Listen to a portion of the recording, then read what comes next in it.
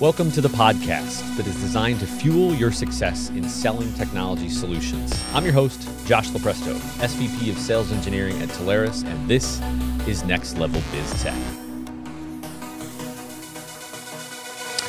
Everybody, welcome back. We are here to talk about contact center, workforce management, and we're going to talk about why that is so important. But before we get to breaking that down, what it is, why it matters, why you care, I'd like to welcome in Mr. Jason Lowe, also goes by the name of J-Lo, into the studio today. Thank you for having me, Josh. Happy to be here. So, J-Lo, I want to talk about your background. Part of my favorite thing of doing this is really learning where everybody came from, right? Did you used to cut grass, and then you decided you want to get into tech? You know, where did you start? What's your background? How did you get here? And give us the story.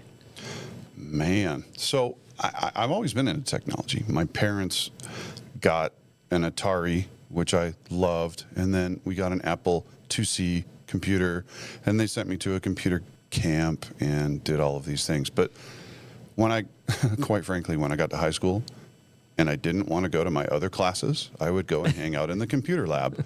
And the person that ran the computer lab was very nice and knew that if I wasn't there helping her with the computer lab, that I would probably be at, the 7-Eleven on the corner or something like that. So she let me go ahead and spend as much time there. And so I got to spend time networking computers together and setting up software, and then I got a job right out of high school doing the same stuff, and it eventually led to writing code and doing some of the really super cool, crazy, techie things.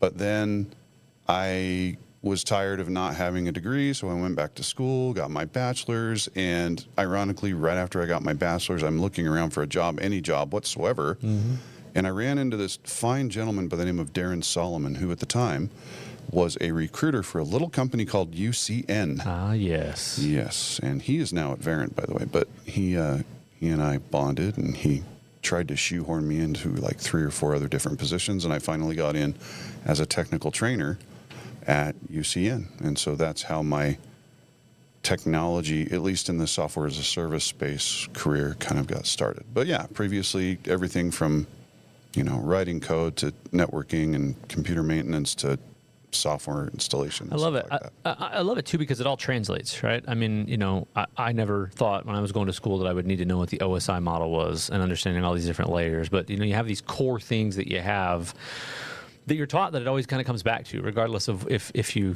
we talk about this of the things that we went to school for, are we doing those now, right? That's a whole nother podcast on its own. But I think that core, that troubleshooting, plugging it together, right? You're starting to learn what you like, right? So it's been awesome to kind of see that progression, and then, turned into in contact. And then I believe there's some product experience in there. So I think you've gotten a cool, rounded out experience in my mind of the background, now obviously specializing in the contact center side here as an architect. Yeah, it's really funny how things turn out. Everything's so iterative, right? You build on top of things. And when I got to UCN, I was a technical trainer, and then I go walking into Scott Welch's office. Scott is now COO of Europe for Five9, and I said, I need a mentor, and he said, okay, here, take a test. And so he gave me an LMS personality profile that said it was a 96% match for sales engineering, which I had never heard of before in my life. And so a year and a half later, I'm in the SE team, and I also played SE roles at, Talk Desk and things like that. But really the fun and interesting thing where things went a little crazy for me was I'm at the SKO with NICE in Vegas, outside by a campfire, having a drink with Kristen Emmenecker, who is now the chief product officer, I believe, for Playvox. And we were sitting there ruminating about what we were doing in our different roles. And she said, man, I wish I could find someone to take this product role. And I was like, well, I'll do it. And next thing I know, we're having a conversation, and a month later, I'm on the product team, and I'm managing the relationship with Verint, and at the time in Contact before the NICE acquisition. And so that was kind of my first exposure to workforce management in the contact center from a product side of things. I'd done things previously, but that really opened my eyes as to how these tools work and what they do and the value they provide. So you got to see a lot of progression there. I mean, UCN has turned into In Contact, and you got to see the Verint partnership, product side, engineering side, architecture, all of that. And seeing In Contact grow over the years, as you saw that, I want to talk a little bit about and weave this into the workforce management side, right? Because we always talk about from a discovery call perspective, we're looking to understand where the customer is, what do they need? Do they need the full suite of everything? Do they need just this little segment of tools that we're trying to augment because maybe the customer already bought that and the agent's trying to wedge in with some product or service? So first off, help us understand, for anybody that doesn't know WFM and what this whole workforce management thing is. Break that down for us. So WFM is one of a set of tools that are collectively referred to as workforce experience management these days. It used to also previously be called workforce optimization. And WFM, in a nutshell, the Cliff Notes version, is a tool that in one side you feed in a bunch of variables, and on the other side it spits out a schedule for your agents. That's basically what it is. Now, the variables that you feed in are everything from how many calls we've taken, what service levels we want for these calls, what shifts do they want to work, what kind of calls can they handle, are we expecting increases or decreases based on seasonality or on advertising spends or these different things. It takes into account all of these different factors before it spits out a schedule that allows you to answer the number of calls that you're going to get in the service level window that you want. Service level being answering within a certain interval, like we want to get 80 to 85% of our calls answered within 30 seconds or something like that. And so it takes all that into consideration, and then it just makes sure that you're optimizing the number of people that you need to have on the floor answering phone calls at any given time. So really, it's the thing that optimizes things in both directions. One, let's optimize the customer's experience by making sure that an agent's there to answer the phone call. But let's also optimize the spend for the company by making sure that we're accomplishing this with the lowest number of actual agents or employees necessary to meet those levels. Awesome. I want to go back to maybe one of the first examples that you did with this, but maybe let's kick back even further of how do we know who needs this, right? I mean, do most customers know that they need it? Is a certain size that you would always see of when it gets to this size, that's kind of when the spreadsheets thing doesn't work anymore, or steer us around that? Great question. So I would say in most cases, when you're looking at somewhere north of 40 to 50 agents, you're probably going to benefit from something like this. Now, there are other variabilities that kind of play into things like, do we have a follow the sun model? Do we have just one shift 8 to 5 Monday through Friday and that's it? Do we have long calls? Do we have short calls? Are we doing outbound also? What other types of media channels are we handling, like chat, SMS, email, etc., with our agents? Lots of different factors, but generally, rule of thumb, if you have more than 40 to 50 agents, if you will, whatever you call those agents, that's generally the level that's kind of a rule of thumb. Okay, so let's look back at. I want to show a progression here as we build on this at the end. Then versus now kind of thing. If you flash back to one of the first opportunities that you ever worked in as an engineer, where you went, "Hey, I need WFM," or "We need to add WFM in here." Walk us through what was that like, and what was the product set then, and how much value did it add? At that time, it really was just the scheduling component, but then there were also some affiliated products that also further justified it. On the scheduling side of things, that was enough of a financial justification to make it happen. This was an instance where I think they were dealing with 75 agents. They were doing spreadsheets. They did have a day shift and a swing shift, and they wanted to be really particular about their schedule, and they wanted to really make sure that they were hitting those service level goals. And so they were less concerned with providing, the agent with a consistent 8 to 5 Monday through Friday schedule, but let's make sure that we have the right staff scheduled wherever needed. And so, you have two different extremes in using the tools. One is going to be flexibility in the agent schedule. The other is going to be, let's be consistent for the agent and just provide them a day job type thing. So the more flexible you can be with a schedule for an agent and start and finish at a specific time, take breaks at specific time, then you're going to be able to customize things a little better to hit those service levels. And in this particular case, it really made sense because they were using Excel spreadsheets and they were just kind of going off of what they felt. But when we dove into things and really took a look at their call volume, imported it into a WFM tool, they could really see the flows, the ebbs and flows during the day, and see that sometimes people were taking breaks or were scheduled to take breaks or lunches during some of these peak periods. That's why their service levels were going down. And they probably knew it was happening, but they weren't recognizing it because they didn't really have it right in front of their face in the form of a good report. So how do you pull that in to help the customer see that it's not just an added cost? How do you quantify that into ROI? What's the easiest top couple things to drill that down? I would say just taking a look at the fact that the people in a contact center are the number one cost. There's no matter what technology you're going to buy, you're still, the biggest expense is going to be who you're paying and how much. And anything you can do to optimize that level of personnel or staffing, or dare I say, minimize it to what is just necessary to hit the goals, you're going to save yourself money. How is that going to be? Well, you're always going to be overstaffing if you're not really analyzing and taking a look at what's going on with all of these different variables and making sure that you have people staffed at the right time, but also not there at the times when you don't need them. Yeah. And so it really boils down to, okay, how many agents do you have? What's your labor expenditure? Why don't we take some of your call volumes, run a couple of simulated schedules, and see what your labor costs would be if we were to do it through the WFM tool on this other side. Love it. Love it. Yeah. That's good. How do you think?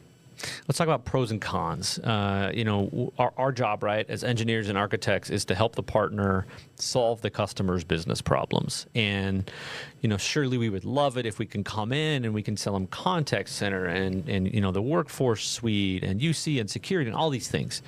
But we're only able to do A, what the budget allows, and then B, what they really need that they can identify that solves their problems at the current time. So where I'm going with this is, we talk about a fully integrated suite or just these a la carte products that help somebody wedge in. How do you look at pros and cons there? What's my pro or con either way of saying, Mr. Customer, you should leave this older technology that you have because by the time we bolt on, it's going to be X, Y, and Z. Or no, you know what? Wedge it in here. How do you go through that thought process?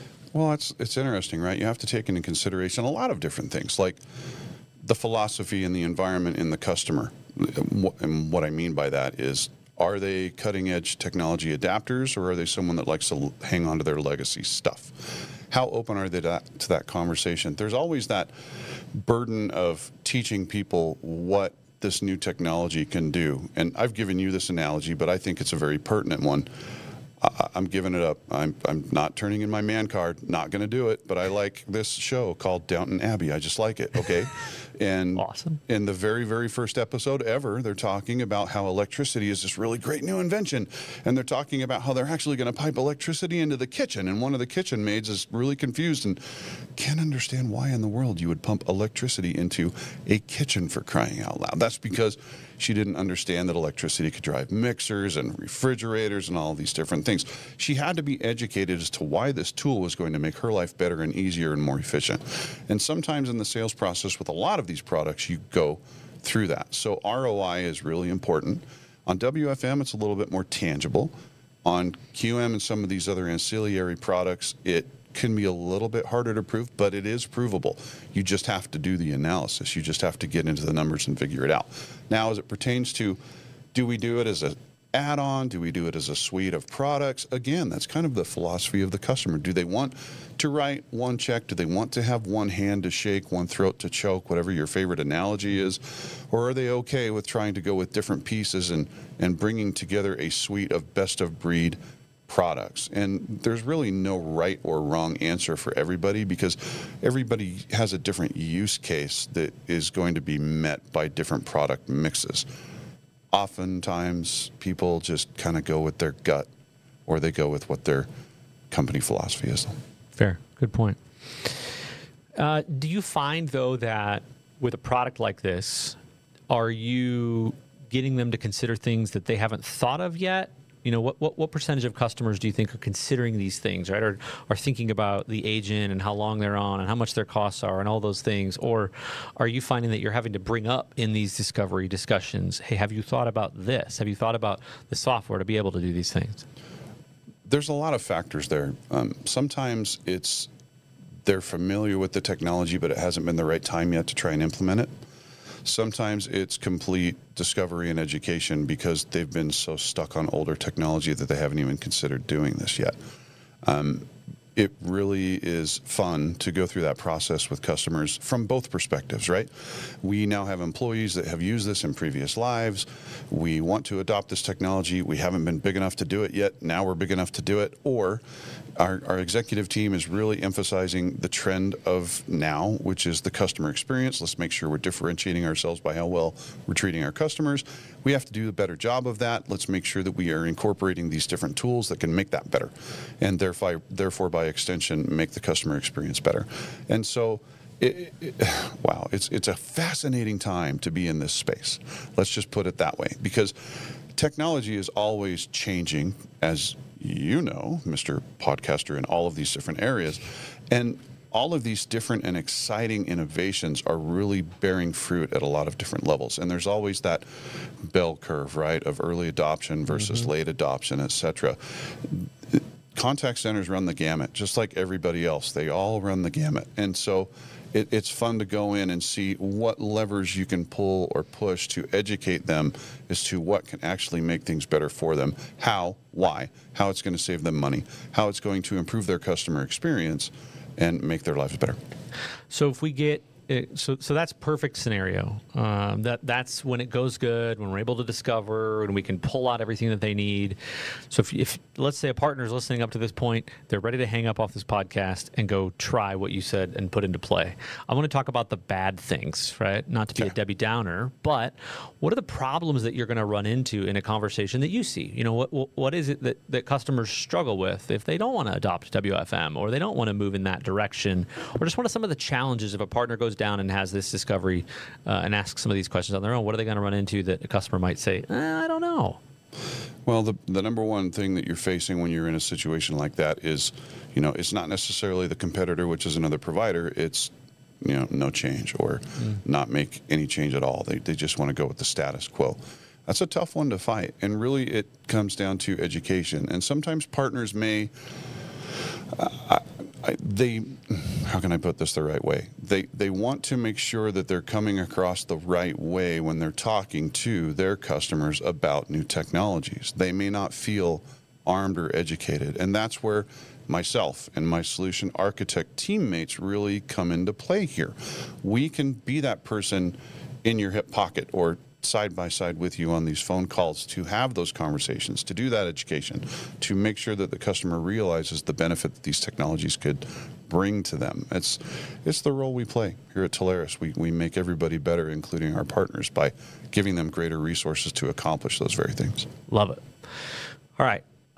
Let's get through, we talked about an early example. Let's talk about a more recent example. We can leave customer name out of this, but what I'd love to hear about this is that, we always talk a lot about what the deal ends up closing at really wasn't always what it started as, whether that's because we ask a lot of questions naturally and we got to understand what fits where and APIs and integrations and all that good stuff. But maybe walk me through an example where you helped a partner, you got brought into this situation, they said, Jason, here's what it is. And by the time you got through your discovery process and all of that, it ended up being that they needed this. And let's hear kind of what that is, and then really what did it solve? Great question. So I think doing discovery the right way leads to discussions about these newer technologies. And it can be something as simple as just asking a question about something that maybe they hadn't considered on purpose, or if they didn't have experience with it, and listening to them go, what's that? How does that work? How is that going to provide me a benefit? And then you get into a greater conversation of what it is that those tools can do. Really, the discovery process is key. I think it's very, very, very key in making sure that you're leading the conversation the right way. Plus, if you're doing it right, you could find opportunity a little bit later down the road to introduce some of those newer things. A recent use case would be actually One that I'm thinking right now was they just were interested in updating their phone systems. They didn't have much of an IVR, but they had heard, and this was the term they used with me, they had heard of some of these newer technologies that maybe they wanted to figure out to use down the road. And so that led to a conversation of, okay, well, let's talk about those newer technologies, and these are what they can do, and these are the ways that they can improve that customer experience. And it led to a lot of aha moments for the customer. It led to a lot of, oh, you can do that now? Oh, I'd heard that might be possible, but I didn't think that was technology that we would be able to afford, let alone justify. And then when you get into the details of that and they realize that there are cost-effective ways to incorporate a lot of these newer technologies into their practice, it really made an impact. And what started out as just let's replace just our phone system and we're going to do all of these things as futures. And later on it progressed into, okay, guess what? We're going to add this piece and this piece and this piece, with these two pieces being phase 2, this piece being phase 3. Ended up probably being about twice as big of a deal as it was originally. Love it. Message here, bring in the team. We can help. We do those things for you. All right, so as we wrap this up, just one or two final things here. Obviously we're talking about resources. One of those phenomenal resources that partners have that they can lean on and bring in our team to help with. Is there anything that you would give a partner advice on if they're not comfortable cracking into this technology, right? Aside from bringing us in, anything else that you would recommend for them to do, education, things like that for them to learn who are not comfortable in selling this? Just ask the questions, and ask the questions around how people are communicating. I think that's probably the biggest thing. How are your customers talking to you? How are you talking to your customers? Who are your customers? What is their experience like? Is there anything you want to do to improve that? What systems are you using now to facilitate those things that you're doing? Then you can ask, questions that are a little bit standard, like, what is your SLA? What is your service level? What is your CSAT score?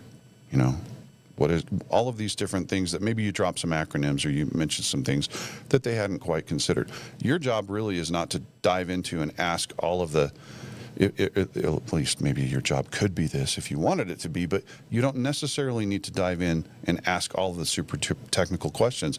You just need to progress it to, let's have another conversation. Let's get to a point where we're talking to somebody that we can discuss these things in greater detail. And, oh, by the way, I'm going to call Jason and have Jason on the phone with me to go ahead and have that conversation. So it's just ask questions. Try and learn a little bit more about what they like, what they don't like, what's keeping them up at night, what types of technologies have they heard about and they want to consider, and go from there. Love it. Okay. Final thoughts here.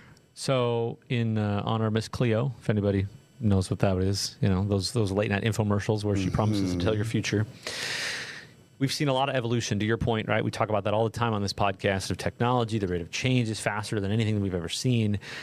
If you look out, I don't know, it's hard to look out even past 12 months right now, but if you look out 12 plus months, anything that you see changing dramatically in this space that you want partners to kind of be aware of and pay attention to? Customer experience is going to be influenced by a lot more technology than just an ability to answer the phone.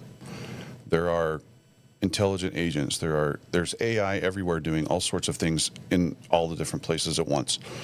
Sam Nelson, one of the great people we work with here at Teleris, just today kicked off one of her minutes, or I can't remember the exact name. Sam Snippets, where she was talking about AI and the role that it plays in the contact center and in customer service and customer experience. That is very, very true. And it seems like every time we turn a corner and we're talking to a provider, they're taking AI and applying it to a different place in the contact center and in the customer experience that we hadn't thought of or considered before. And so that's all leading to the point where you just need to be comfortable with the fact that technology is going to continue to evolve. Technology is going to continue to make things better. But the bottom line is that there will always be someone that wants to talk to a live person and that doesn't necessarily want to talk to a machine or doesn't want to try and serve themselves in certain ways. And so there will always be people that you can talk to that are contact center or customer experience centric. Another thing, if I may take a few more moments here, is the merger of marketing and customer service, sales and customer service, marketing, sales, customer service are all kind of becoming the same thing. And so the systems that are serving one of those can oftentimes be the systems that serve others. And we have in our stable of providers here at Telarus some fantastic tools that can do great work in all of those different areas and integrate with the other tools in the areas as well. Love it. Okay. Mr. Jason Lowe, thanks for coming into the studio with me today, man. Thank you for having me. Okay. That wraps us up. All right, everybody. We're out of here for today. I'm your host, Josh Lopresto, SVP of Sales Engineering. This is Workforce Management with Mr. Jason Lowe, Solution Architect of Telarus. Next Level BizTech has been a production of Telarus Studio 19. Please visit Telarus.com for more information.